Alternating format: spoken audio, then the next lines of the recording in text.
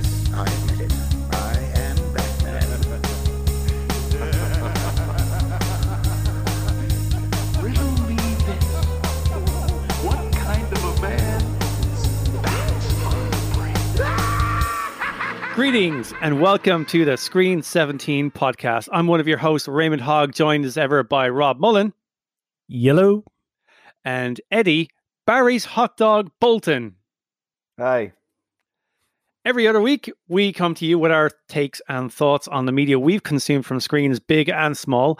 This week, we'll be talking about Zack Snyder's Justice League. So it's one that should have been on the big screen and ended up on the small one. Anyways, if you like what you hear, please consider liking, subscribing, or whatever your preferred podcast service suggests. You can also find us on Facebook as Screen17 or on Instagram at Screen17 Podcast, both where you can contact us, ask questions, or simply suggest topics for future episodes. As mentioned, we are talking about Zack Snyder's Justice League. Myself and Eddie had a brief spoiler-free chat last time, and we kind of gave our overall opinions about whether we liked it or disliked it. So if you want to hear our opinions, go back and listen to that episode. But for this episode, because Rob wasn't available then, what do you think, Rob? Can I actually just put in for 2 seconds? Oh, sorry, Rob. We actually have an announcement to make in the podcast. I don't know if you were privy to this, Ray. But I know the last episode of SideQuest Heroes was our crossover episode. And after that, it was decided that we would merge the two podcasts together, and that Clive would his expertise would no longer be required, and that we were also just not going to talk about games anymore. So, so apart from that, everything from SideQuest Heroes is going to continue on as it was. But just to let everyone know that that's what's happening here. So it's been absorbed like a fetal twin, yeah. Yeah. If anyone was wondering why the output was so sparse, then it's just because it's moved in with us, and Clive is no longer part of it, and neither are the games. Well, we still record the Batman episodes, games. We just don't upload them. I'm sure SideQuest Heroes will pop up again. Clive, back me up here. Insert edit of Clyde. Clyde. Sorry, Clive. You said Clyde. I did. I'm sorry. Who the hell's Clyde? His evil twin. Speaking about video games, What's his replacement? Can you edit people's names on this as we're going along? Because whenever Clive does do the crossover episode, he must be renamed Clyde. Clyde. I don't think I can. No, I can't. It's a shame. So I can't. Actually, speaking of video games, Rob, when are you going to get your ass on with me and Eddie and play some video games? We've been playing some Dead by Daylight. We've been playing Fortnite. We've been playing Apex Legends. I even got Eddie playing a bit of No Man's Sky. Yeah, okay. Well, you have to tell me what game, first of all. I have downloaded Apex Legends. Get Dead by Daylight. Dead by Daylight, yeah. Sure. It's on Game Pass. It's fun. Anyways, this is a podcast about movies and not video games. So, Rob, what did you think of Zack Snyder's Justice League, aka not Justice League? So, first of all, I did listen to the last podcast. You bastard. So you know our opinions. Yes, little prick. Is this why you upgraded your mic? Did you get mic shamed? I needed to do that anyway. Yes, I did. What do you think I felt? Because I know you two guys discussed liberally we how both I feel. had We never really concluded on it. We both had the opinion that if you dislike Snyderisms, but because this is a better movie, we think you enjoyed this movie. Yeah. Yeah, I mean, it's a mixed bag for me, right? This is, without a doubt, a much better movie. I didn't absolutely love it, maybe because it's 4 hours long. It took ages to watch, probably like 7 different viewings for me to actually get through it. But my God, like, yeah. Like, now, that's just the time that was in it. Any other week that was a bit easier, maybe it probably could have gotten chapter by chapter and then the epilogue, or was it? Yeah, mostly. I mean, 1 or 2 chapters I had to divide even smaller because I just didn't have the time. But like this, maybe it like awoke something in me where I'm like, Jesus, Joss Whedon isn't a good filmmaker, because comparably, the action in this movie is so much better. Oh, it's fantastic. And it's night and day. I think I said this on the original Justice League podcast that I'm just his meaning Zack Snyder's style doesn't really gel with me, but I still agree that he's a good filmmaker. His style just isn't my kind of style. Yeah. And like from anything I've heard as well, he's also a great guy. Like most people who work with Zack Snyder are always happy to work with him again. There's not really any dirt flying around about him. Like it's such a better movie, and I'm so glad he got to finish it, especially given like what was going on that made him not. Yeah, absolutely. It's kind of a good resolve to everything. Like if you haven't seen Justice League, don't watch the original. Just watch this one. It's way better. Like as a saying, like Joss Whedon comparably can't do action. It kind of makes me want to go back and watch Avengers again and really criticize the action and go, wow, this is like paint by numbers action, as opposed to, Zack Snyder is very stylistic, but it looks so much better. I read somewhere, or maybe I might have been listening to a podcast or something, or a YouTube video, saying that the action this just has far more movement to it.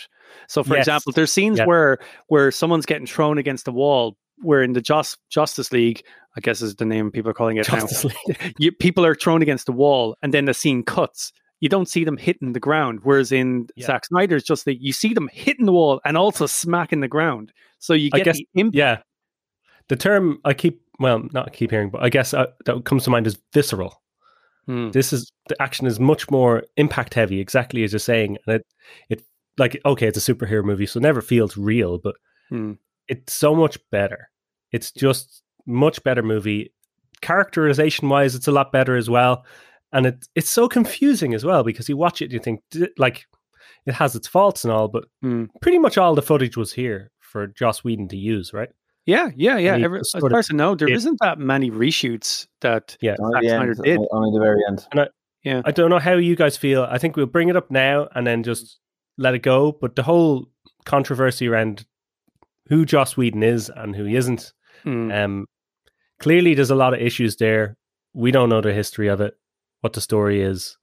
I mean, he's not the first asshole director who's ever existed in Hollywood. I mean, just look at Stanley Kubrick. Like, if people want to drag people through the mud about their directing technique, he's a prime example. Like, poor man nearly sends Shelley Duvall to a nut asylum.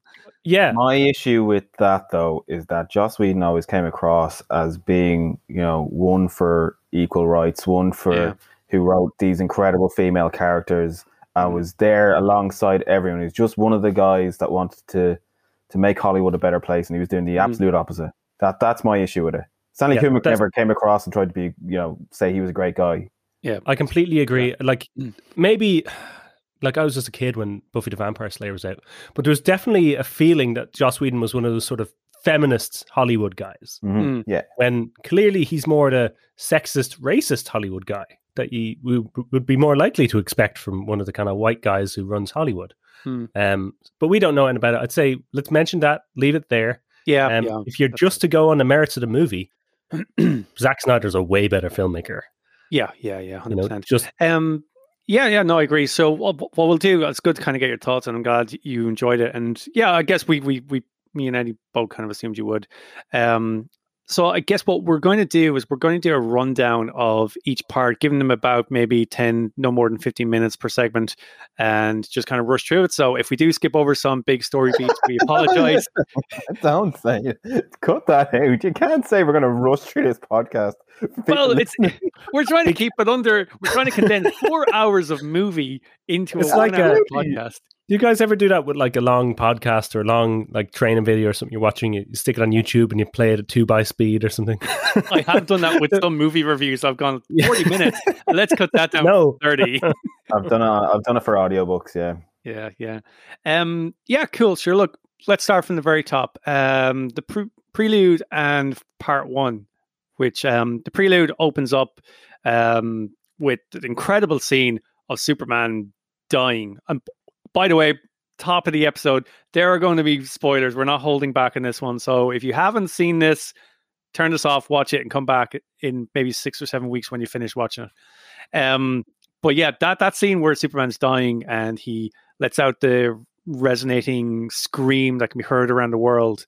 I saw a couple of people mention this, and I have to agree.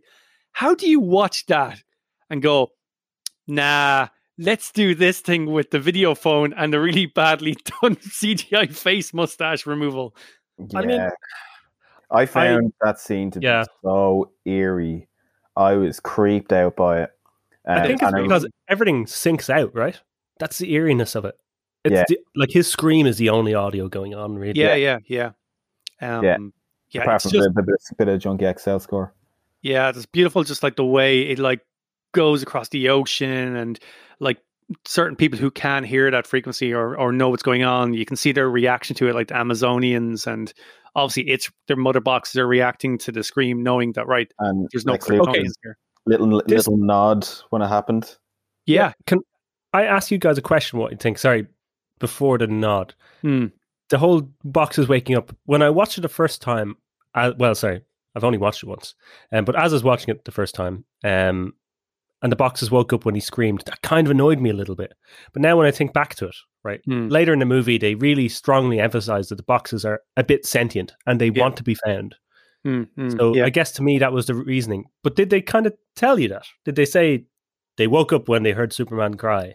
They could be found. I assumed.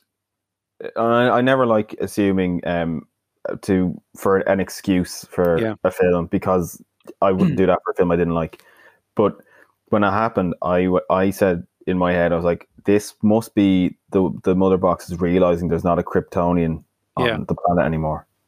And so you can come and get us. Yeah, pretty much. So yeah, that whole scene, I guess I can't really recall how that scene ends. I think it just basically ends with the black screen part 1. Don't count on it, Batman. So this is where we see. I think, God, correct me if I'm wrong, Rob. It's Bruce Wayne scaling the Icelandic mountain range. I think. Yeah, there's quite an extended scene, isn't there?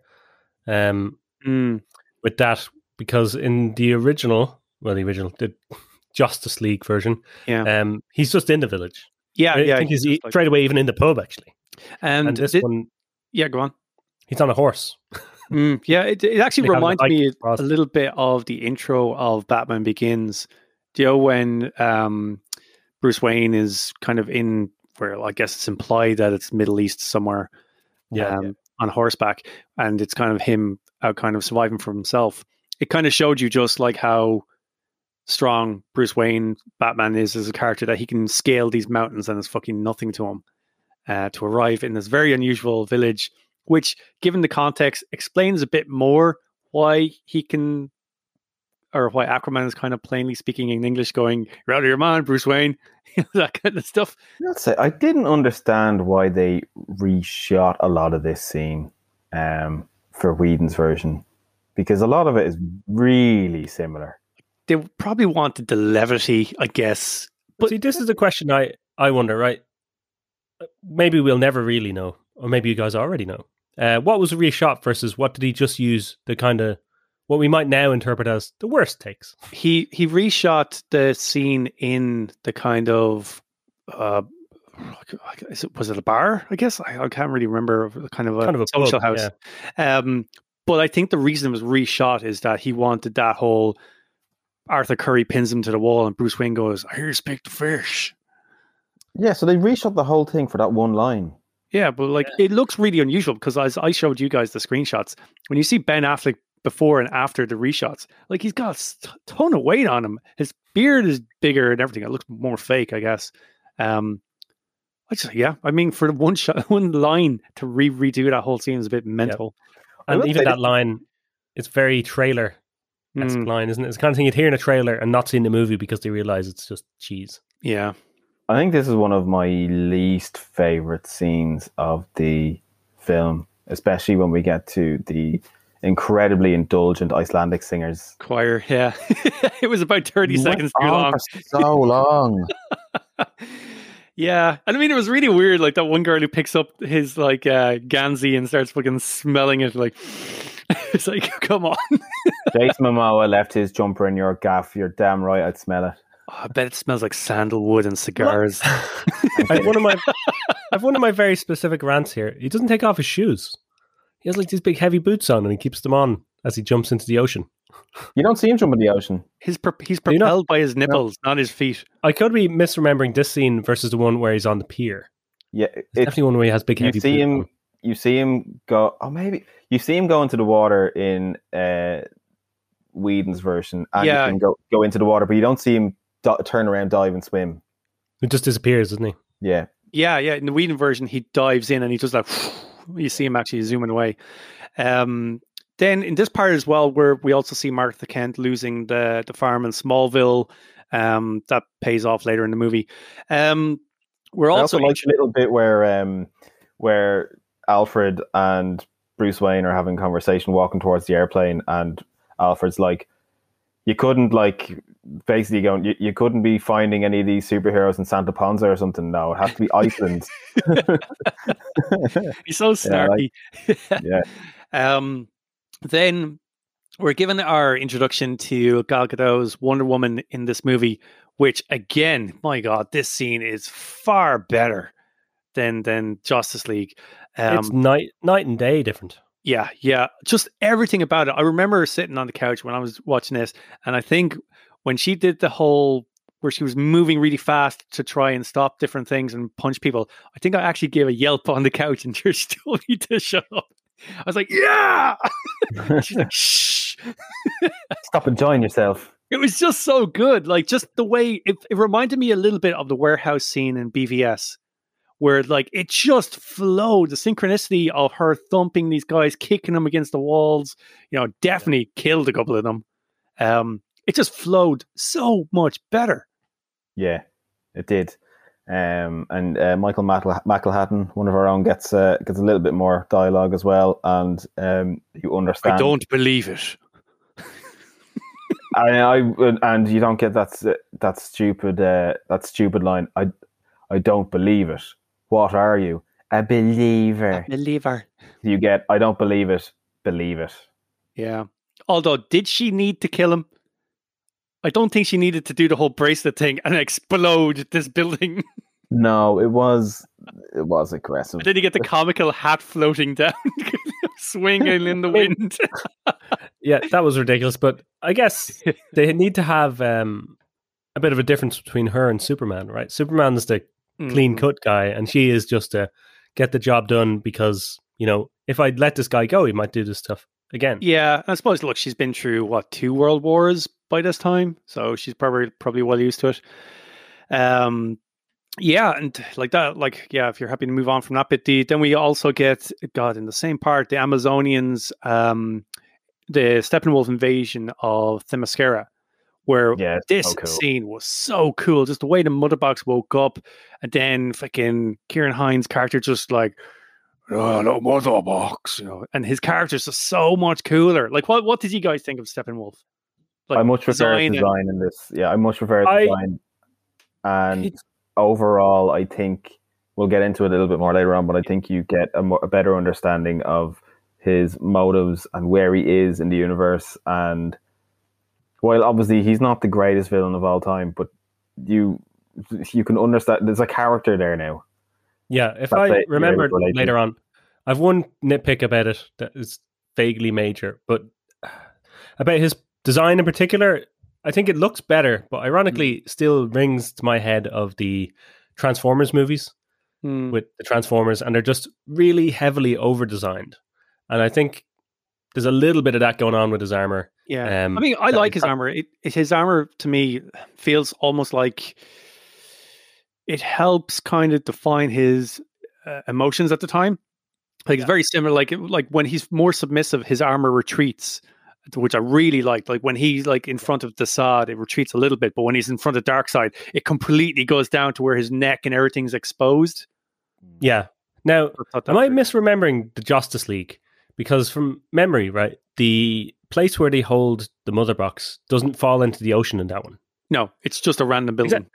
And I remember watching it when we did it for the podcast, thinking, why is this such a serious sacrifice that they're closing the door. I mean, yeah, they could just bust out. your man just busts out the wall. They can clearly just walk off, right?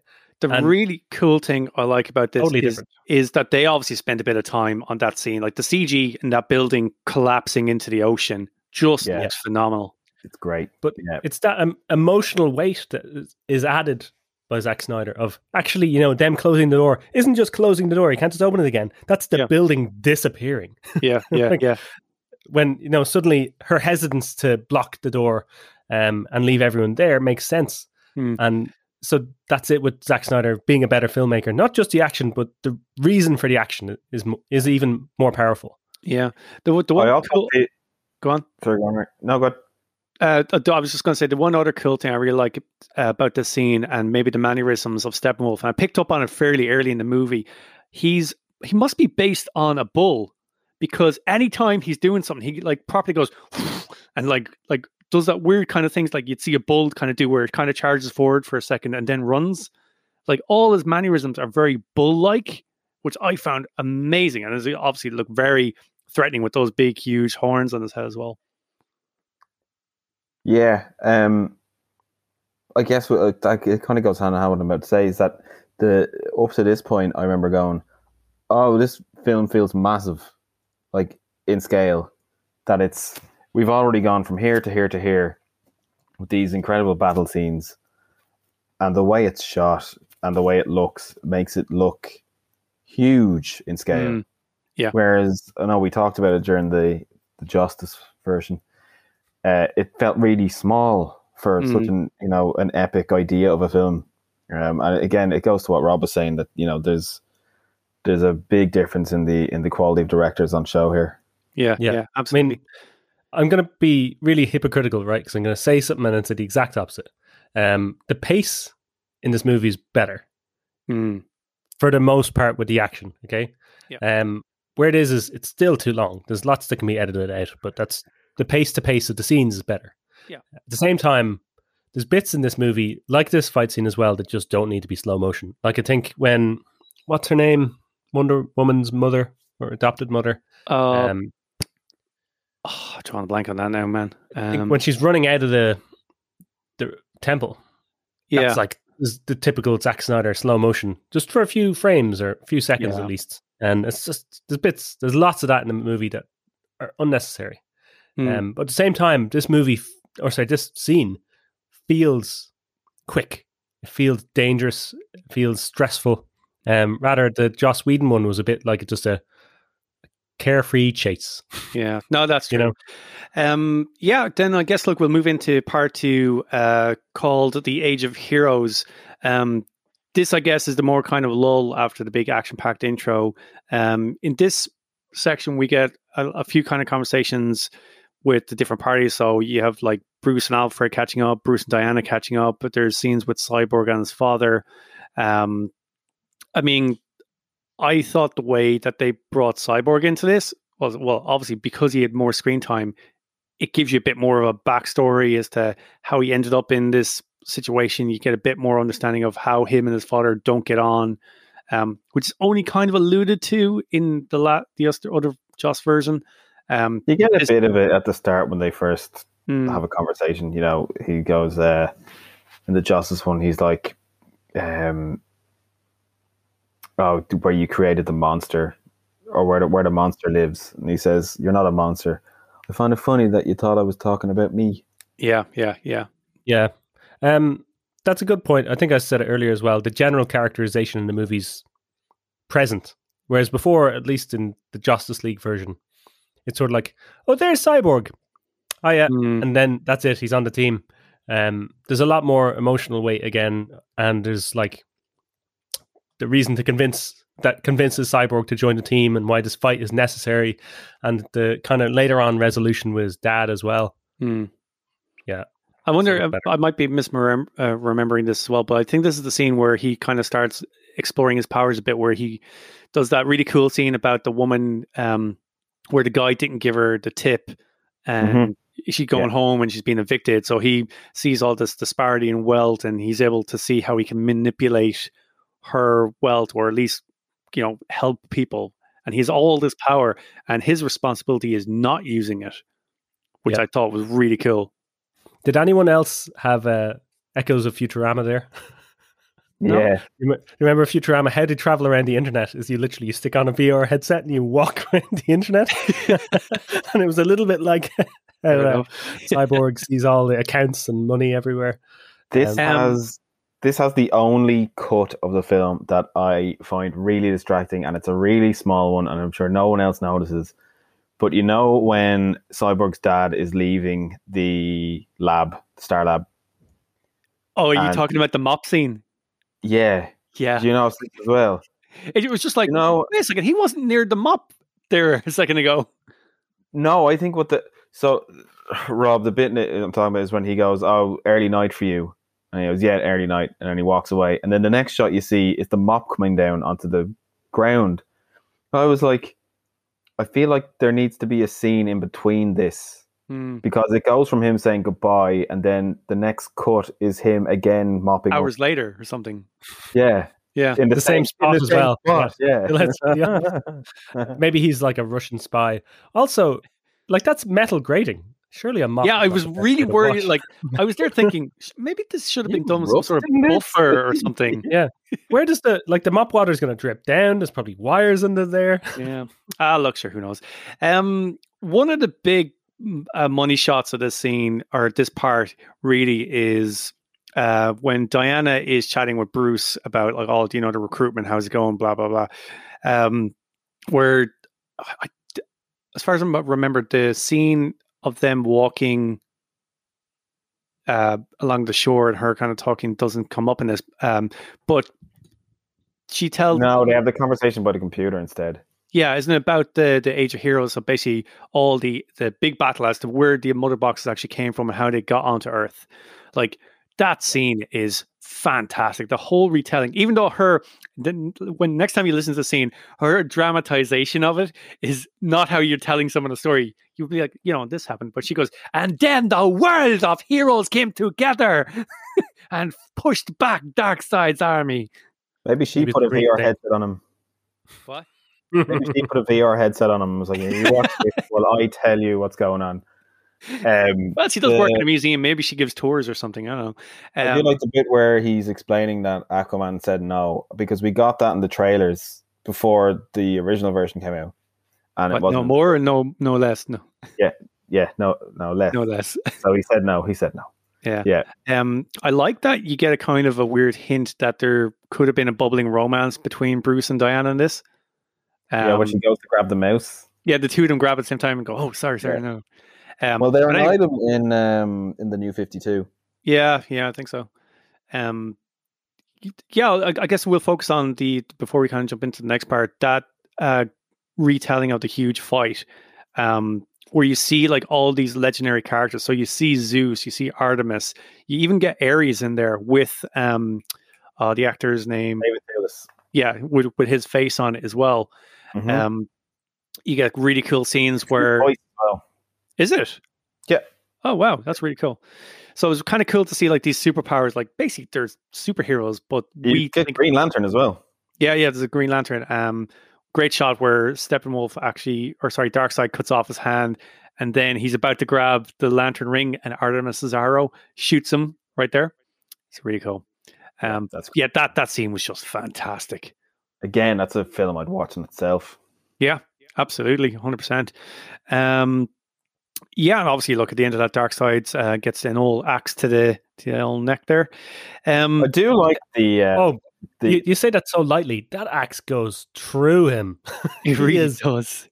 One unhappy pappy there. I didn't know how to take that, if I'm honest, because it felt like it undermined the threat of Darkseid a little bit. Oh, he's already been defeated. Do you know what I mean? Well, I suppose that is set thousands of years ago. Yeah, I mean, I can go into I was going to wait till we talk about Steppenwolf a bit more later on, but I can say that the general presence of Darkseid undermines Steppenwolf, in my opinion. It's the usual problem, and I think you get it in some of the Marvel movies too, or at least you totally did with the early phases, right? Of, here's this bad guy, and he's blue, and he's going to fight the Guardians of the Galaxy, but there's this other guy sits in a chair and he's real scary too. You're like, why do I care about this other bad guy then? Yeah, I don't care about Steppenwolf because there's Darkseid and he's really the bad guy. I suppose the the problem whole with thing. that though is that it's really hard to do world building if you don't do things like that. It is, and I'm not saying I know how. I think it's a really hard thing to weigh up, and I think some ways, as you said, Ed, it kind of does. It gives it a bit more weight to it, builds the world more, and at other moments, it takes away from it just that little bit. Sure. So there's a fine balance there to be made, I think. Yeah, absolutely. Then into part 3. Part 3, beloved mother, beloved son. I was a bit confused about part 2 actually. I think this is the part where we actually get Cyborg's exploration of his abilities more than anything else. But also in this part, we get a far better introduction to Barry Allen and what his powers and backstory actually is, and why was this scene cut from Justice League? Oh my God! Like, even if you've no interest in watching this movie, just watch the scene because it's really cool. I completely get why this was not in it. I'm not saying I agree. It has no bearing on the plot whatsoever. No. Oh, absolutely. Right. I mean, but visually, it's a feast for the eyes. I think this. It's a fantastic scene. I love it. I completely understand why it wasn't in. Yeah. For what they said, what they wanted a 2-hour film. This has no place in that film if that's what you want. So, question for you: did this feel visually significant or different in comparison to the X-Men's Quicksilver scenes? I think this looks better. Yeah. The X-Men Quicksilver scenes always had a bit of a comical, like he's just fast. There was no force that he was pulling from. Whereas this, I think you understand that Barry's speed is intrinsically linked to the Speed Force. So when he's moving, he's actually causing the space and the world around him to change. So like that's why there's the lightning when he's moving fast, rather than someone like Quicksilver who's just quick. Yeah, I agree. And like he's tearing up the tarmac with his feet. Well, his shoes explode, right? Like, in fairness, in actuality, isn't probably all of his clothes would just burst into flames, right? So probably should have, yeah. But let's not nitpick a movie where you have a guy who enters a different dimension to move super fast. Yeah. It's so fun. It's such a great scene. Well, the fact that Iris West is the one who actually causes the bloody car accident because she can't be staring at the road. Let's not. It's totally her fault. Like she's just there looking at him pulling out into moving traffic, going no, and this poor truck driver just having a bit of a sandwich. Like, I really like that I like the hot dog bit where he's in a pet shop beforehand. He's trying to get a job, and then there's a lot of hot dogs flying around. And he grabs one, and it's paid off. Then that he brings the hot dog back to the dog to calm him down. Show how it. And I also like that he puts Iris into the brace position. Exactly, and that's a good point. At it not only shows that he can do all this cool stuff in the Speed Force when he's helping people, but he has obviously enough experience with it that he can think ahead and act positively later on in life. Yeah. Just after he's done, by like just a simple thing of, oh wait, I need to get this job, so I better pick up some hot dogs while I'm here. Yeah, and that's the good thing about save the girl thing. Yeah, and I like exactly what you're hitting on there. It's like he's already in tune with his abilities, rather than it feels like he's only discovering them in Justice League. Like he knows that he can manipulate time. He knows how fast he can run. That's why he has a special suit. So he's already been the Flash for a period of time that he's comfortable. Like he doesn't have to prove anything really. I think exactly, and I think Miller's performance in it is like I liked him in the original Justice League version, but I think you get so much more in this that is paid off in dividends for me because I was so emotionally attached to the character of Barry Allen. This through the dialogue, through the action, and through Ezra Miller's performance. Yeah, it's just. You again, we'll talk about it again later on, but like I think you care so much more about what happens in this film, even though the general structure and general plot line beat for beat is the same. Yeah. You just care far more And I think a lot of that has to do with the extra padding you're given for characters like the Flash. Yeah, absolutely. I mean, it's the groundwork that should have been done in a standalone movie that I think Zack Snyder managed to get into as short a timescale as possible. So that's definitely something to take from it. I say the bit right after that is where I always blank on their names. What are the big bugs? Parademons. The parademons are taking the Atlanteans out of the water. Is creepy. Oh my god! Yes, they're just dragging them out. Yeah, there's like some really stunning CG work in that part as well. Like there's a great scene where I think it's Steppenwolf is walking towards like the Atlantean that's been thrown against the rock, and it's like his head's already busted open. But this is a CG character walking through a real life puddle, and it's actually making like ripples. It's like, whoa, that's fucking crazy. And it's in like bright daylight. And that throw, we were talking about a bit about, you know, the action and the weight and stuff. And throwing the Atlantean against the brick or the wall. Yeah. Big stone. Yeah, and you probably see it. It's blood bursting out his back. Great little mini Easter egg here for anyone who's seen the movie and doesn't really get this, but hope you guys saw it as well, is the mechanical Starros. I was like, when that happened, I was like, this is going to be disgusting. And then luckily it wasn't. Yeah. You know, I was thinking it was going to go down the mouth or something horrible. So I wonder, like, is that going to be retconned it to be like, oh, Darkseid or Steppenwolf developed this technology based on Starro? Maybe Starro was, you know, captured by Darkseid, or his planet was taken over at one point, and this is what they developed. Anyways, sideline. That was a really cool Easter egg that I liked. Yeah. So of Easter eggs, we've already skipped by. Have we? Has he come up yet? So go on, Ray. I'll bring it up again if. Yeah, I think I know what you're going to bring up. In this chapter, then we see Steppenwolf basically take the mother box from Atlantis in what is a really, really cool fucking scene. I also liked the way Atlanteans speak to each other underwater. I think I prefer it to the way that it was done in Aquaman, where they're just able to talk. I disagree. I think it makes sense that they would whistle and click like dolphins. I think it's very convoluted, and listen, if you're looking for what is plausible and what can work in what the real world is, no, honestly, like that's fine. I do. No, yeah, no, but I think there's room there. Hold on, 2 seconds. Yeah. I remember James Wan just went when he saw this. He went to DC and was like, "Do I have to do that?" And they're like, "No, okay, they're just going to talk." Fair enough. I agree, Ed. But like, it's like, is it Hunt for Red October where they do that? They start off the scene when they move to the Russians and they're talking Russian, and then they kind of just slowly speak English, and then when you see them again, they're speaking English. But it's inferred that they're always speaking Russian. Oh, right. And I think you could take that with Aquaman too.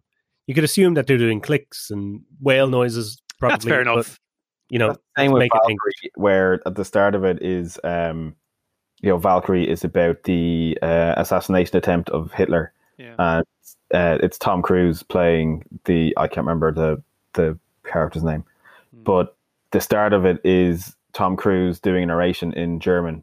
Slowly starts fading into English, and I was like, that's all I need. Just acknowledge it. Acknowledge that you're an American doing a fucking American accent in this German. yeah, that's fair. But yeah, no, the fight scene where Steppenwolf takes the mother box from Atlantis. One really cool part I actually liked in this scene was where Steppenwolf throws Mira against the wall, and he goes up to choke her, and she creates an air bubble around him, but then starts pulling the water from his body. I was like, oh my god, that's really cool. Yep, that's awful. He's just like, he like punches her then. What was he like, Ray? Can we have the download of that? And then he went like a bull. And he was all smash, grab, and then I was like, and then Mir was all whoosh. Yeah. Who am I, Michael Bay?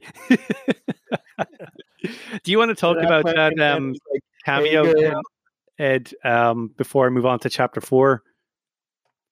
Because I think that happens before the Darkseid, the Steppenwolf raid on Atlantis. Well, we also we don't need to talk about it long, but we also get more backstory with Cyborg in the football game. Yes, playing for Gotham City, and the car crash that happens there after that. Yeah, very cool. There's one thing I'd like to say about that. So yeah, Cyborg grew up in Gotham, but he doesn't seem to know who Batman is. What the fuck? He was a good boy. He didn't commit any crimes. He was grade A student. He didn't get into problems with Batman. I mean, where's that mentioned? I think I missed that. No, I'm nearly certain there's just a moment where he's like uncertain about who Bruce Wayne is or Batman is. Now, I could be misremembering, but I do remember watching it and thinking, how doesn't he know who he is? Yeah. Like, even if he didn't encounter him, he would have heard about this. Yeah, especially if Batman's been operating Gotham for 20 years or something, as he's supposed to be. Yeah, it's implied he's an old Batman. Yeah.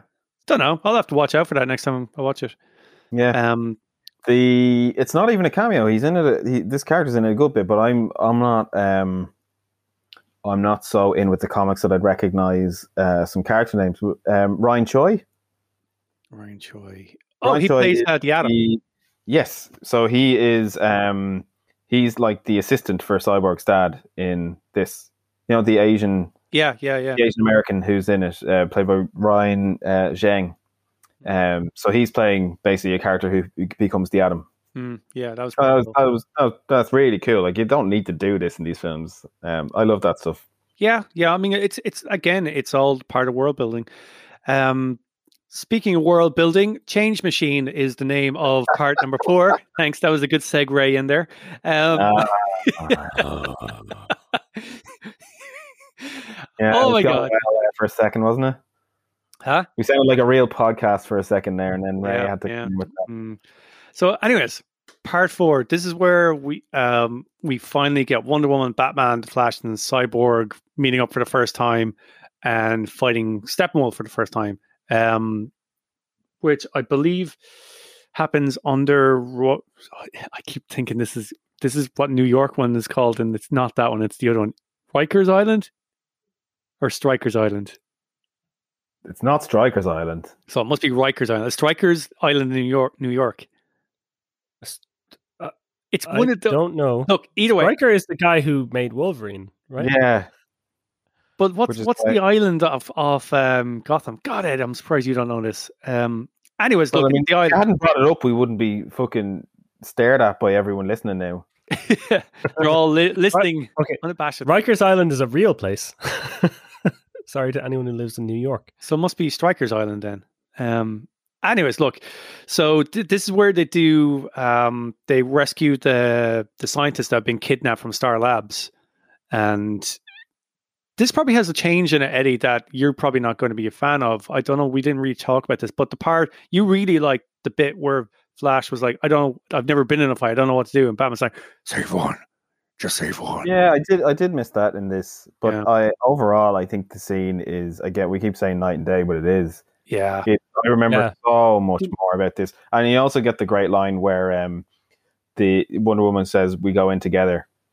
Later on, it's like, this isn't together, guys. The absence of that Flash thing goes into what we were saying earlier. If you're going to tell us that Flash is clearly like comfortable with his powers and comfortable saving people, he shouldn't be so scared running into a building and grabbing someone and running away. Exactly. It wouldn't. That scene wouldn't follow after Iris West. It wouldn't. I don't have a problem with either one. I think it's just noticeable that obviously these are conscious decisions the director made about what the character is. And Joss Whedon figured the Flash was more new. Yeah. He treated him more like Spider-Man Jr., like Spider-Man, even proto Spider-Man, like the comic relief, new kid on the team kind of character. I will say, right, so one of my favorite memes to have come out since this film. So the way that they have to go up into this sewer. Yeah, it's like a big kind of exit pipe or something. Yeah, so there's a massive staircase that they need to go up to get to the point. Right? So they're slowly walking up these steps, right? And someone put up, it's Batman, then it's Wonder Woman, then it's Cyborg, then it's the Flash. Yeah. And someone just said, you could be an Amazonian god that can leap over buildings in one mound, one leap. That's right, yeah. You can be a sentinel being with jetpacks and jet fuels coming out of your feet. You could literally be the fastest man in the world, but when Batman is walking up steps, you walk behind him. It's so true. Yep. Yeah, I mean, I like this fight in general. I mean, it was the start of the fight was definitely much more of a change than the kind of end. The end kind of played out roughly the same, with Steppenwolf grabbing the missile midair, using that to blow the tunnel, and then Cyborg taking control of the Nightcrawler, I think it was called, to crawl up, and then Aquaman obviously assisting with the stopping of the water. I really always found this weird that Aquaman just rocks up here. We've skipped my favorite line in the film. I think it's my favorite line. Oh yeah, it's when Batman recruits Barry Allen, and then they're coming back and they're coming out off the plane, and you see Wonder Woman walking up towards them to greet them, and Barry Allen just goes, "Oh my goodness." I think I'm not going to lie, but I think that's a normal reaction to Gal Gadot. Absolutely. I mean, there's not. I do love that. Yeah, it's not a person in the house couldn't say that. There's a great boisterousness to Ezra Miller and the way he plays that character. Like he is almost at the top of his voice. Saying, "Does she know you're Batman?" I was like, there's definitely baggage handlers around. Yeah. But that's a great way that comic relief is done in this. Like even when the bat symbol's in the sky and he goes, "Oh, that's your thing." Oh, shh, you're Batman. Yes. Like it's just that's like funny, but it doesn't have to be like slapstick. Yeah. Anyways, still just the "oh my goodness" line. I cried laughing. It's so it's such a non-threatening a non-threatening way of displaying your appreciation for someone's looks. Yeah. Then, continuing on part 4, just to kind of get through this bit. This is where we get the ever-rumored scene of Martha and Lois Lane having a conversation, which not only the conversation is better than the one that was in Justice League. I mean, I think we were talking about that before where, she was so reliant on Superman that she quit writing and she's just writing puff pieces. Whereas this, no, she's actually dealing with the consequences of it. She's living through the grief. She also had a pregnancy test. Yes. Absolutely. Yeah. You see that in one brief blink and you miss it shot. And don't forget to make me go back into that later on, because I will tell you another Easter egg that's there. Cool. I think I said that in the original podcast we did. The fact that Lois Lane would be better than that. Yeah, absolutely. Okay, they didn't quite do that, but they did just allow her to kind of fall into a pit, which I still think is better. There's still like a real heaviness to the emotion, as opposed to sure, I'll just get on with my life and live things a little bit easier. Yeah. Which was the Justice League thing. Yeah, and I guess the whole pregnancy thing as well made it the grief twofold. Not only did she lose the person she was in love with, she lost the father of this person's child, or the father of the child. So we can come back to that, Eddie, later. But also, the other amazing thing that we got in this was the ever-rumored Martian Manhunter cameo. We've all seen kind of the storyboard bits that were floating around the internet for months and months before this was even rumored to happen. And it happened exactly like it was storyboard. He closes the door and leaves. He turns into the Martian Manhunter, and then he turns back into, I can't remember the guy's name, the general. But turns back into the general who's featured prominently in Man of Steel and BVS. Actually, is he in BVS? Maybe he's not. He is in BVS, yeah. That's a question I have for you guys. Is it telling us that the general was always the Martian Manhunter? I think so, yeah. Or, yeah? I think that was always the plan, because Colonel John Wick. Yeah, so John Johns was basically exiled by his people to Earth, and basically he just lived among humans, and because he has shape-shifting ability, he wanted to take up a military role and be able to look after the planet in kind of a incognito but important way at the same time. Like everyone else, right, in this scene, I geeked out because I was like, oh my god, it's Martian Manhunter. But it is the one part of the film where I do look back and go, that doesn't work. Because why is he going to talk to Lois Lane? I know they have a relationship, but how does he know all this stuff that Martha's meant to know? Yeah. It's a much more impactful scene if it's Martha. Yeah, much more. I do agree with that. I think if the future played out the way it was supposed to play out and we were going to get part 2 and 3, I think that would have paid off more. But I think if Zack Snyder was kind of, what's the word I'm looking for? Not resolved, or kind of, I'm looking for the word that basically he knows nothing else is going to come after this. Resided? Go on. Is that it? I don't know. Go ahead. Anyways, let's just say, Finalized. yeah, if he knew that this was only going to be a one-shot thing, then I agree that Martian Manhunter scene probably should have been taken out, and it probably should have been left that it was actually Martha visiting her. Yeah, I think even the one at the end as well could probably be taken out. Well, that wasn't actually supposed to be Martian Manhunter at the end. That was supposed to be Green Lantern. Yeah, and Warner Brothers said, "Don't put that in. We have plans for Green Lantern." It was supposed to be Ryan Reynolds and John Stewart. So I'm not lying. That's what it was meant to be. That'd be mad. Yeah. Yeah, that's fair enough. But yeah, I think you're right. It's funny. It's a nice little scene, but doesn't need to be there. Mm-hmm. Yeah. Yeah, and I guess look, this also has the part where Steppenwolf discloses to Darkseid that he's found the anti-life equation on Earth, and there's also another scene. This was the first time I was like, "Oh, did they not always know it was Earth?" Do you know what I mean? Yeah. I was really surprised at that. I was like, the one planet that defeated you, and you don't know that it's this one. I got the feeling that they obviously conquer so many planets, like thousands all the time, that they just fell into obscurity. And Darkseid was the only one that knew that was it. Because remember, when he jumps out of the thing and he hits the ground, he sees the design. He's like, "This is it. This is the planet." But then he gets injured and taken away, and they obviously lost the coordinates of the planet. But again, that's what you said, Eddie, that you hate doing this. We assume a lot to make the plot hole. This is a really loose thread to me. I think it's actually a big plot hole. If you took such a grievous injury somewhere, you take note of that place, even if the anti-life equation wasn't there. You'd plan to come back and kick ass just to deal with the people who annoyed you. The fact that his big anti-life equation was there means they should have just went, okay, go into our little computer here and click save. Back this file up somewhere and go, yeah, this is the one we need to go back to, guys. Yeah. That Darkseid needs to be reminded of the fact that it's Earth by Steppenwolf. I couldn't really get my head around. Yeah. I can forgive it because they do try and explain it, but I think it could have been written far better. Yeah, absolutely.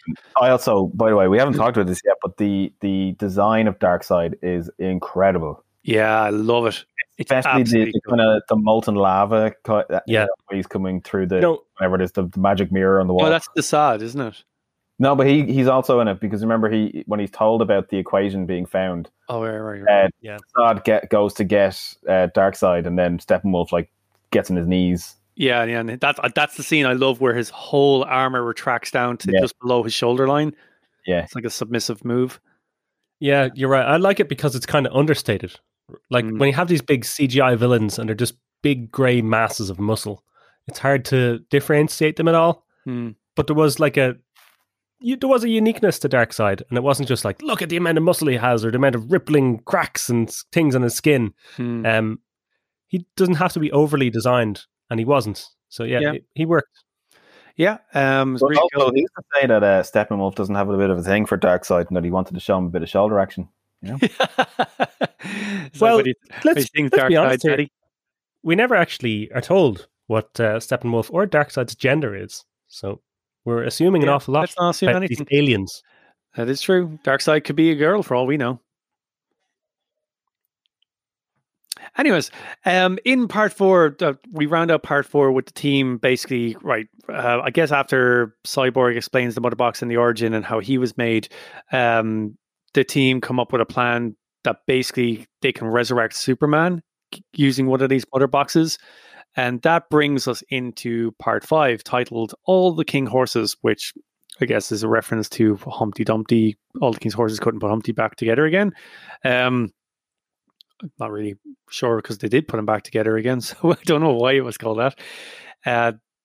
Yeah, I mean... Do you not remember those last few pages of the kids' book where you put Humpty Dumpty back together again and he turns into an evil monster and murders everybody? Oh, yeah. The Zack Snyder's Humpty Dumpty. They often cut that out. This is because it's one of the Grimm's fairy tales. He's put back together again. And actually, a little Easter egg on Humpty Dumpty. It's never inferred that Humpty Dumpty is actually an egg. No, it's never. It was a really short rhyme. The assumption... I was reading loads of articles on this before for some reason. They think it might have been a canon. Maybe. They don't know. I do like that. I liked the bit in the Justice League version where Wonder Woman basically said we shouldn't be doing this. Yeah. And I was disappointed it was taken out, but then they replaced it with the scene with Alfred saying, you know, your guilt is outweighing your reason. So I like that they did bring it up, because it for a little bit of time there, it seemed like no one was going to question this. Yeah. Bringing someone back from the dead. Is that where Alfred says the line, don't wave the red cape if you're not ready to face the bull? I think it was said better than that, but yeah, I think that... Thanks, Eddie. I was just paraphrasing. I had fascination with bulls today, don't you? But like, maybe that's where the bull reference comes from. Like, honest to God, when we watch this again, look at Steppenwolf's mannerisms. They're all bull-like. Jesus Christ. What's going on?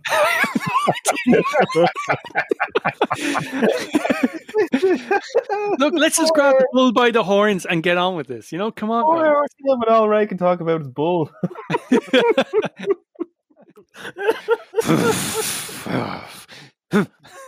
Yeah, what does the bull do, Ray?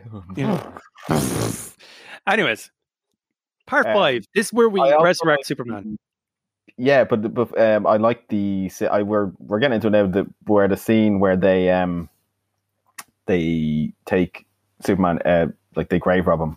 Yeah. I actually prepared this version as well, where there's a bit more to it, and you realize that Diana and Arthur are both there as well, watching. But the conversation between the Flash and Cyborg is great as well. It's done more tactfully. Yeah. I enjoyed that, and then you get a bit of a history of is it Diana saying that they fought? No, it wasn't Atlanteans and Amazonians that had a war before, and Arthur had a war. Was it? I can't remember the exact phrase, but there's some phrase that she says. It's like, "Oh, my people say blah blah blah blah," and Arthur's like, "Yep, we say the exact same thing," or maybe vice versa. And it's a nice thing, as you were saying. It links nicely to the past of the last alliance of humans, superheroes, and gods fight the evil Sauron / dark side, and now this is the last vestiges of them that can fight. Thousands of years later. Yeah, it's a nice mirror there. Nice continuation of the story. Yeah, there's a line with something like, if you're trying to fight a war with cows, maybe you need to try and find some bulls. Are you mocking me?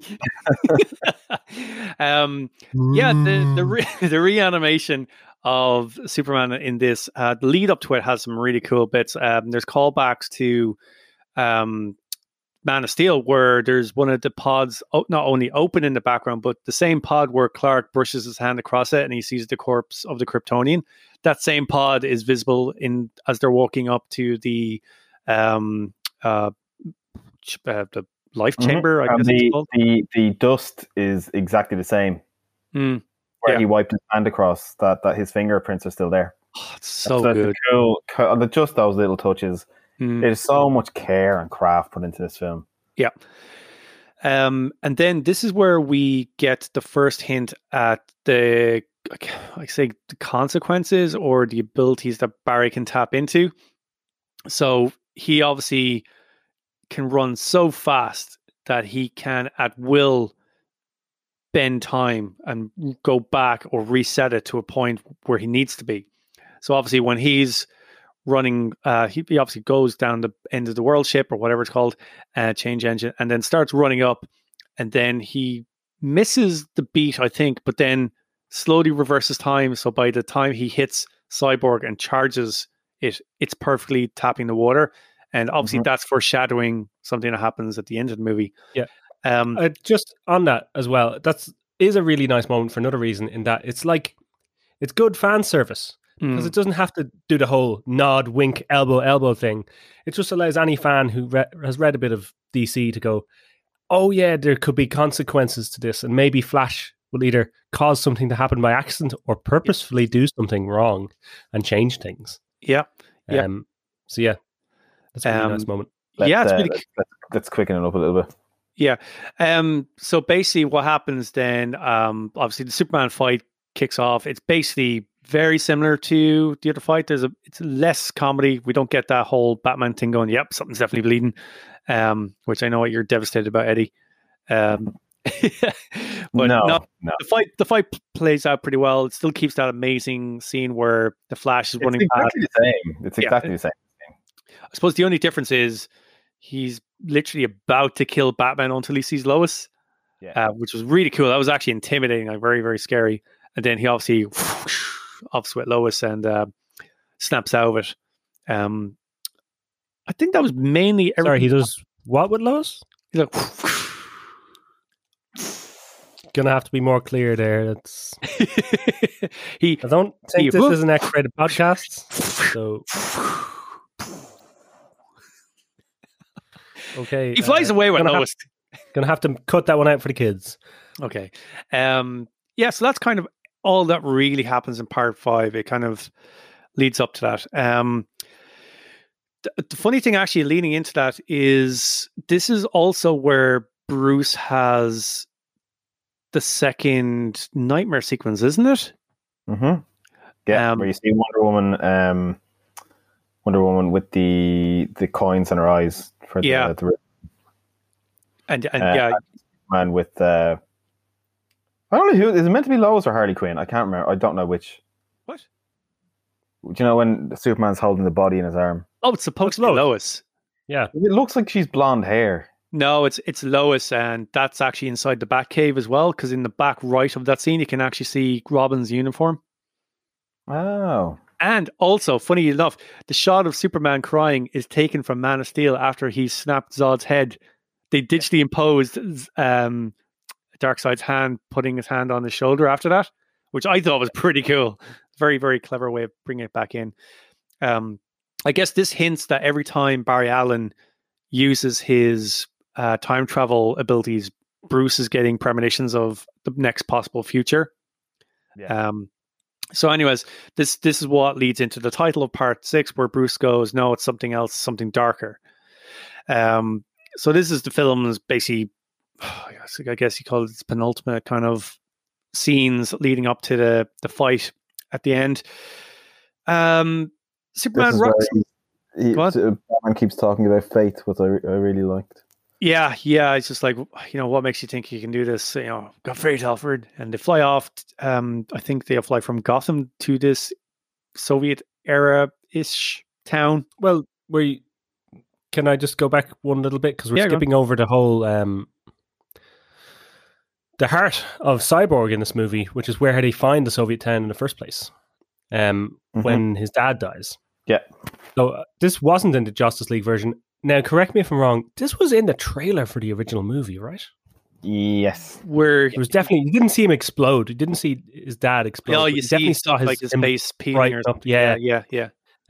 So there's a nice moment there where, maybe Cyborg gets that resolution of his dad isn't a monster. He just loves him a lot. Yeah. And he made a really terrible decision, but he's also capable of really good decisions. And he basically heats up the mother box to be the hottest thing in the solar system and give them a way to find it. Yeah. And he knew that was the only thing he could do that was left, because he'd get killed by Steppenwolf anyway. So the last thing he could do with his life was to save the world by allowing them to find the mother box when Steppenwolf got it. That's how they find classic Miles Dyson move.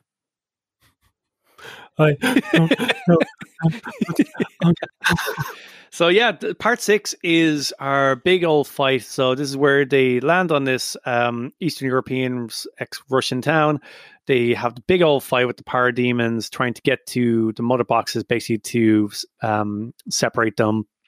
And yeah, this scene is just far better. It's just like I don't want it to sound like a broken record, but yeah, night and day again. Yeah, this has, very. this has the score for this bit of the film is just mind blowing for me. I love it, but I love when Batman lets them off the Batwing. I'm just going to say the Batwing. I'm sure it's not the Batwing, but whatever. Flying Fox, it's called. That's the one, the Flying Fox. Yeah. And they're like, "What?" He's like, "Go with the plan. Just go with the plan. Don't worry about me. I'll do what I need to do. Don't even bother coming back." And then he flies off, and that bit where he's he's trying to destroy the shield to get into the tower, and he goes, "So you're going to kill yourself?" He just goes, "I just need to knock louder." I was like, "That's so cool." and then when he lands, and the scene where they're wondering where he is and if he's okay, he's like, "I've just bought you time, go." And he just says, "They're here," and he turns the lights off. And when I was watching it, I was like, "Batmobile's gonna come. The Batmobile's gonna be here. The Batmobile's gonna be here." And then the lights come on, and he just mows them over. I was like, "Fuck!" That was the one bit in the film where I went, "Yes, come on!" Yeah, it really makes Batman into a badass in this movie. But I mean, you don't get any of these moments in the other version. You don't get the build up to have those bits of elation. Yeah, even Batman almost exclusively plays a support role outside for most of the fight. Right, he's like climbing the tower, and he steals one of their guns and starts mowing the guys down with it. And destroys it. I mean, like that is the cool thing about it. Gone. Like he knows, right? I don't have superpowers. I can't do this, but I can give them a fighting chance. You know, he's trying to still atone for what he's done over the last few years. Like he's really trying to make up for it, even if he dies in the process. Maybe he feels like that's his retribution, is that he has to die in this battle. And luckily enough, he doesn't. I also quickly got over the Owlman suit he's wearing. Yeah. It doesn't bother me in the slightest, to be honest. Never did. So long as he doesn't have sex with Wonder Woman in that plane while listening to flamethrowers shoot outside. Yeah, it's okay. Would watch. Yeah, not gonna lie, would watch that too. Yeah, this is where like we get the really cool bit where we think it's all over. They're not a fighting hope here, and they're about to separate the mother boxes, and Steppenwolf is about to take an axe to Cyborg, and then whing right down on Superman's shoulder blade. Yeah. I think maybe I'm speaking too kind of soon about this, but I think that's supposed to mirror Darkseid getting the axe and like being kind of gruesomely impaled and dead from it to almost to the point like, oh, what was that? Not even a bat. It's in the exact same place, and I absolutely love how he destroys the axe. Then he just blows on it. Haven't gotten to see that power yet. Yeah. And then he just 2 hands, smash. He smacks this guy around like a toddler. God, yeah. And it like that's the real issue with Superman is he's just so powerful. But contriving a way to get him to only show up at the end works here. Yeah. It's like it was like a little lamb versus a bull. It was that kind of Christ, can we drop the bull thing? Look, it's what I saw. Because remember, Steppenwolf is the bull. So in this case, Clark is the China shop, right? Too tempting. But yeah, the whole kind of thing where everyone's doing their part to take Steppenwolf down. Like they've got the portal open and everything. So Superman's smacking around. I can't remember who breaks off the horn. Sorry, it's Superman as well. He uses his heat. The heat, his heat vision. Yeah, he burns it off. We actually, I for trying to keep along with some bits I've forgotten. I have it on the background here, and there's a bit where I forgot that in the chase scene, Batman actually like moves the car with one of the why am I Parademons. Parademons? Thank you. Don't worry, it's your Hephalopod. There you go. They're flying beside him, and he realizes that one is really close to the ground, so he moves the car over to run over him. It's amazing. And then I also love the bit where he has Aquaman on the car with him, and he bursts through a wall and starts firing, and Aquaman just turns around and goes, "You really are a crazy bit." Or is it Batman? No, you really are out of your mind, Bruce Wayne. That's it. And Bruce Wayne just goes. He just smiled. Nods. Yeah, it's pretty That's cool. the most emotion you get from Batman. So good. Then the culmination, I guess, is Superman smashes Steppenwolf's axe, smacks him around, burns off his horn, and he's swinging him to throw him back through the boom tube, I guess, portal. But just before he does that, Wonder Woman comes through and whoop off with his head. And look, Steppenwolf got what he wanted. He came home to Apocalypse, just not in one piece. Darkseid's going to be devastated. Apocalypse, on the other hand, he's going to be really annoyed. Isn't it a wrong franchise? Yeah. No, the world is called Apocalypse. Oh, you're right. Sorry. Yeah. Being a fool. There is a bit in this scene that I really hate it because it's such a lazy schlock scriptwriter thing of, do you know what one of these parademons can do? They can shoot the Flash with a regular gun. Oh man, that guy's getting a promotion from Darkseid. Like, have you ever taken a light and just like swung it around real fast? It very quickly becomes a circle. I know. Right? You can't actually tell where the fucking light is. It was a 1 in a million. No way. I didn't mind it. Million is nothing. I didn't really mind it because I felt like he was just shooting at where he thought it might end up. Yeah. It wasn't. Why not just have it as like, we've got the place rigged with explosives? Boom. And a load of explosives. I'm very like that really doesn't bother me in the slightest. Like there were so many of them, one of them was going to get lucky. I really didn't mind it, and what it led to was a point in the film where I was properly like against my better judgment, fearing for Barry Allen, you know. And when he is basically lying to the Justice League, saying, "I just need a minute. Yeah, saying, I'm fine, and they're like bleeding out. And the panic in his voice when he's saying it as well. I was like, "Oh, don't get me wrong. I think getting him injured in some way is really made it more impactful. Made him have to sacrifice his body and his health. That again, it was another thing of, I could die if I do this, but I have to."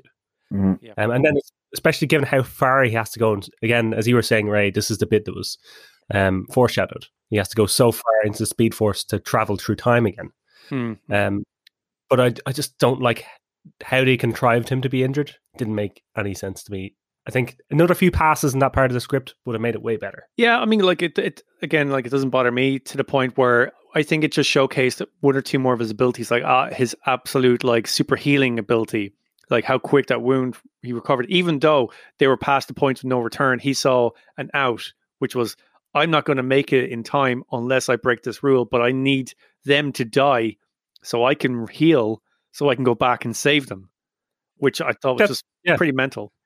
That's a good point. And actually, that's overall, like, that's a great point to land on, because it shows how much better this movie is at showcasing the powers of the various superheroes. Now, it's always hard to have these movies compare power levels correctly, and they never will, because it's really hard. But like the fact that Wonder Woman is a bit more ruthless, Batman is just like a good detective. You know, he actually got to be a detective in this movie, like find things out, bring people together. Cyborg, you got to see him literally living in cyberspace. Aquaman, okay, I suppose he had his own movie, so didn't need to do as much characterization with him. And then the Flash got to have that of like, he can literally travel through time, and like, it's such great visualization as well. Like, you see Superman and Wonder Woman just disintegrate. They just disappear. It's really beautiful scene. Yeah, and that basically wraps up the main bulk of the movie. Obviously, like wraps up there where there's kind of a resolve to it. And then we obviously get the whole kind of thing that was in the previous version. You know, they all go back to their different parts. Like Cyborg develops his suit a bit better. I can't remember what the Flash does, but he does something. But then we get the whole thing of where Bruce buys the bank to basically stop the Kent farm from being closed, which I still think would have been cheaper just buying the Kent farm. But here's the Easter egg. Bruce Wayne says to Clark Kent, "Congratulations, by the way." Yeah. In the background, do you know what's there? What, a crib or something? It's like a basket or something. Lois Lane is holding a baby basket. Yeah. Oh right. Oh yeah, because that was changed. Because in the original version, she was just carrying a box. Mm-hmm. Yeah. Oh, that's really cool. Yeah. I mean, like, look, the movie kind of wraps out there where I guess Superman, where it leaves him is he's just walking down the street and you hear, I think it's a mishmash of Jor-El and Jonathan Kent telling him, you know, you can be who you want to be, blah, blah, blah. And you just see him run down the alleyway and he opens up the thing and it's the black Superman costume underneath. Then we get to... Sorry, what did you think of that scene? I really liked that scene. It was fine, yeah. It was just classic Superman to me. Yeah, maybe, again, yeah, I think as it was classic Superman, it was kind of rewriting the history and the problems people had wearing the red and blue suit. I like that black one. Maybe I just, yeah. I like the black one as well for this film because it makes sense because it's part of the, you know, it's part of the original comic book. But yeah, the classic Superman color is red and blue, and we never really got the classic Superman in any of these films. So that's why I maybe there he should have had the red and blue then. It would have made more sense that, you know, he's finished with the black suit for this. I agree. That's probably one change that probably could have retained the red, blue, and yellow suit. So yeah, I mean that's the chunk of the movie. Then we get what contains the most reshoots.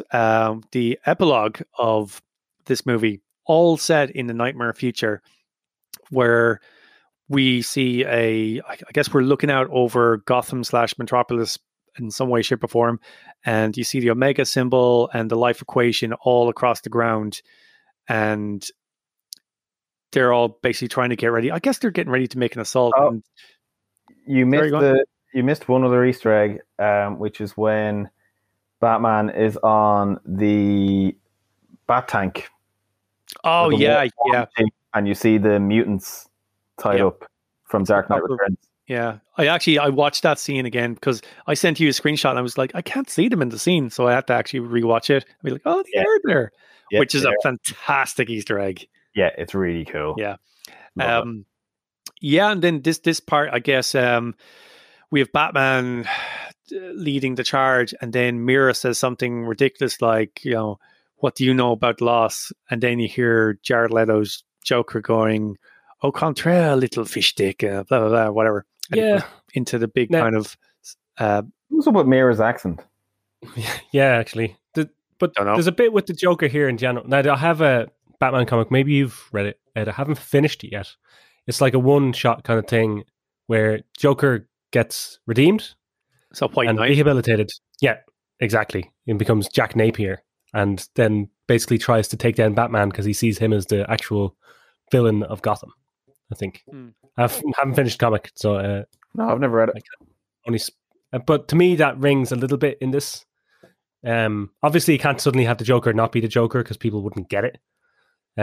But yeah, I don't know. I thought the Joker was really unnecessary in the scene. I think a different characterization of it would have been better. I liked it. Like I really, really did like it. I think Jared Leto's Joker, obviously the last interpretation of it was horrendous. This version I actually found quite creepy. Yeah. He delivers the lines. Yeah. I mean, thank God those tattoos are gone.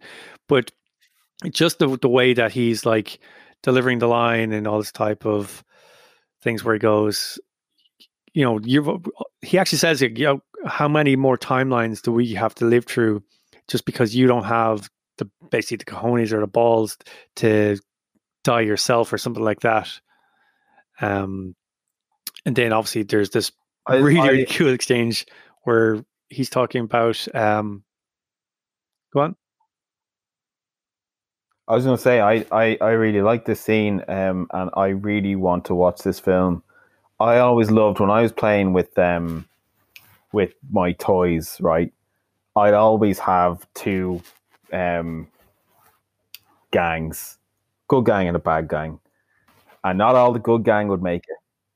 And they'd be left, and you'd have like a couple of the core members of the good guys left, along with some of the lesser known characters to give them their day to shine. And this is what this felt like. I was like, this is so cool. Like this is how dark it's gotten. That Wonder Woman's dead, Superman's gone bad. You know, the only Justice League member, the only original Justice League members you have are Batman, the Flash, and Cyborg. And then so they've had to pad it out with some of the not the lesser known characters, but kind of the side characters. I don't know. It's my little childhood geekery coming out. Absolutely. Like, have you ever read Age of Apocalypse? No. I've seen a lot of the episodes in the animated series for that. Yeah. Okay. Well, there's elements of that, like where like the smaller or lesser known heroes of the general Marvel universe have to step up because everybody else is dead or have been like converted over, and there's echoes of that here, I guess. It's funny you say that. Like, I don't know if I like this scene. I think it could easily have been taken out of the movie and nothing would have changed. Yeah. And I think what actually falls flat for me isn't the movie's fault. It's extraneous to the movie or external to the movie. The fact that I know nothing else is coming after this, so this doesn't matter. Yeah, but I think this was a whole, not to say that Zack Snyder's a petty person, but I like to think that this is a whole, and here's what you could have had, you know? Yeah. You know? Yeah, I think you could be right. But, you know, it wasn't anyone's fault. He had a terrible family. Honestly, Rob, I think, and I've had a bit of a chat with Eddie about this to and fro over the last few days and weeks. Given Warner Brothers' track record of knee-jerk reactions, I wouldn't be surprised if this becomes canon, or they try to retcon it to become the canon version and use it as a springboard going forward. Maybe, yeah. I mean, I thought I heard that Zack Snyder himself said he was done. So you could be right that Warner Brothers might take on somebody else to do it. No, he said he'd do it if they asked him back. Yeah. Really? Okay. Yeah, but it's more them saying they're not going to continue on. But I don't believe a lot of the stuff Warner Brothers says in these films. They did this, right? They did exactly, yeah, something that we figured they'd never do. Yeah. And they cancelled the Trench movie, and they also cancelled the New Gods movie. So they could be shuffling things around. Yeah. I know I kind of said we'd shelve it in terms of Joss Whedon stuff. There's a lot of unfortunate vitriol online about like restore the Snyderverse kind of stuff, which isn't okay. Like, don't harass people because you're not getting this thing that you'd like. Yeah, I mean, some of the people are just, pardon my French, they're cock monkeys. They're just little like brats who don't like it when they're not given their lollipop. Yeah, I like the fact that we got this movie and, like, you know, continue the campaign of Restore the Snyderverse. I'm all for it. But this whole thing of downvoting other movies and harassing people and studios, it's just like, grow up. At the end of the day, it's just a fucking movie. I'm happy that we got the Snyder version of this movie, which I thought, and everyone thought up until maybe a year ago, there's no way in hell this is coming out. Yeah, not a chance. I mean, if you asked me this time last year, I'd say no, not a chance. Like, we got to see a live action Granny Goodness, for fuck's sake. I can be happy about that. Yeah. I mean, overall, to me, this movie's way, way better. Yeah. It completely shows you the difference in quality of the filmmakers. I'm so happy for Zack Snyder to have gotten to finish his vision. Like, the amount of years this man must have put into all these movies, the amount of emotional and like physical effort it must have been. I can't imagine. So it must just be this huge catharsis to have it done. Yeah. He's a really good filmmaker. I still think the movie has flaws. I probably won't watch it an awful lot, but if you're going to watch like any of these movies, you should watch this one too. Like, if you're going to never watch the Justice League version, basically, just watch this one. It's so much better.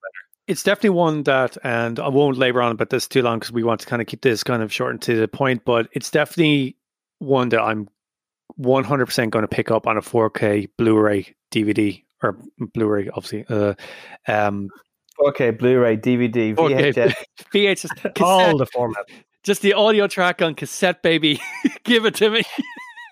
But yeah, no, I'm definitely going to pick this up on 4K Blu-ray just to have it. Like, not even like I'm going to watch it in that format, just to contribute towards it, to show this is what we want. And that's how you can do it as fans. If you really want more of this, do watch it on HBO Max if you can. Do pick up the Blu-ray DVD, VHS,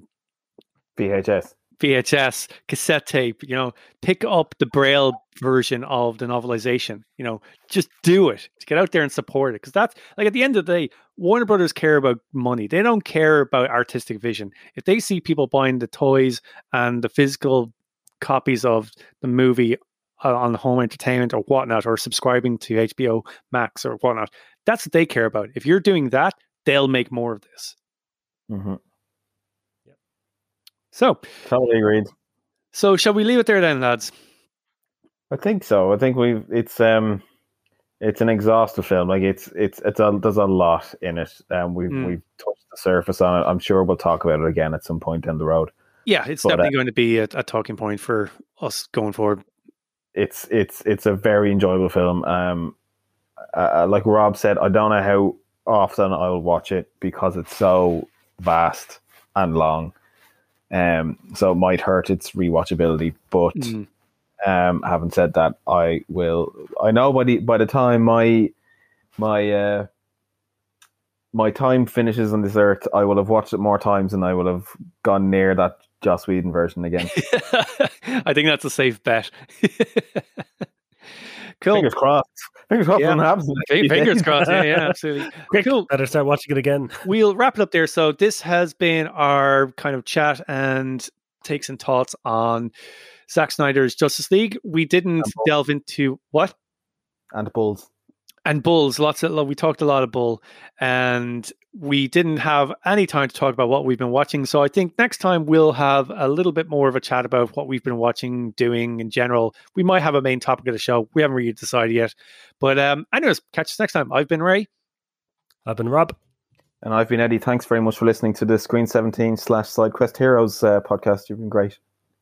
I'm actually very annoyed that you didn't say, and I'm still Barry's hot dog. It was too good to pass it. I want you to be a hot dog just so I can grab you and move you in slow motion. Actually, quick little Easter egg on that bit. Do you know she's not wearing that clothing, and her hair is actually not there in that scene when they recorded it? She's wearing like a mocap suit, and her hair is all like behind a net. All right. Yep. Also, another Easter egg about that scene is that it's an homage to the first ever appearance of Barry Allen in comic book. Really? So there's a page in the comic book where there is a lot of chips and a burger flying around, and he's thinking to himself, no hot dogs, but he's thinking to himself, like, it's like they're stuck in midair. It'd be weird not to take one. Something along those lines. Cool. So yeah. But yes, sorry, Ray. I'm still Barry's hot dog. And I'm sure he'll be grabbing you soon. See you guys. He's been waiting the whole time for that. He has. Bless. Goodbye. Goodbye.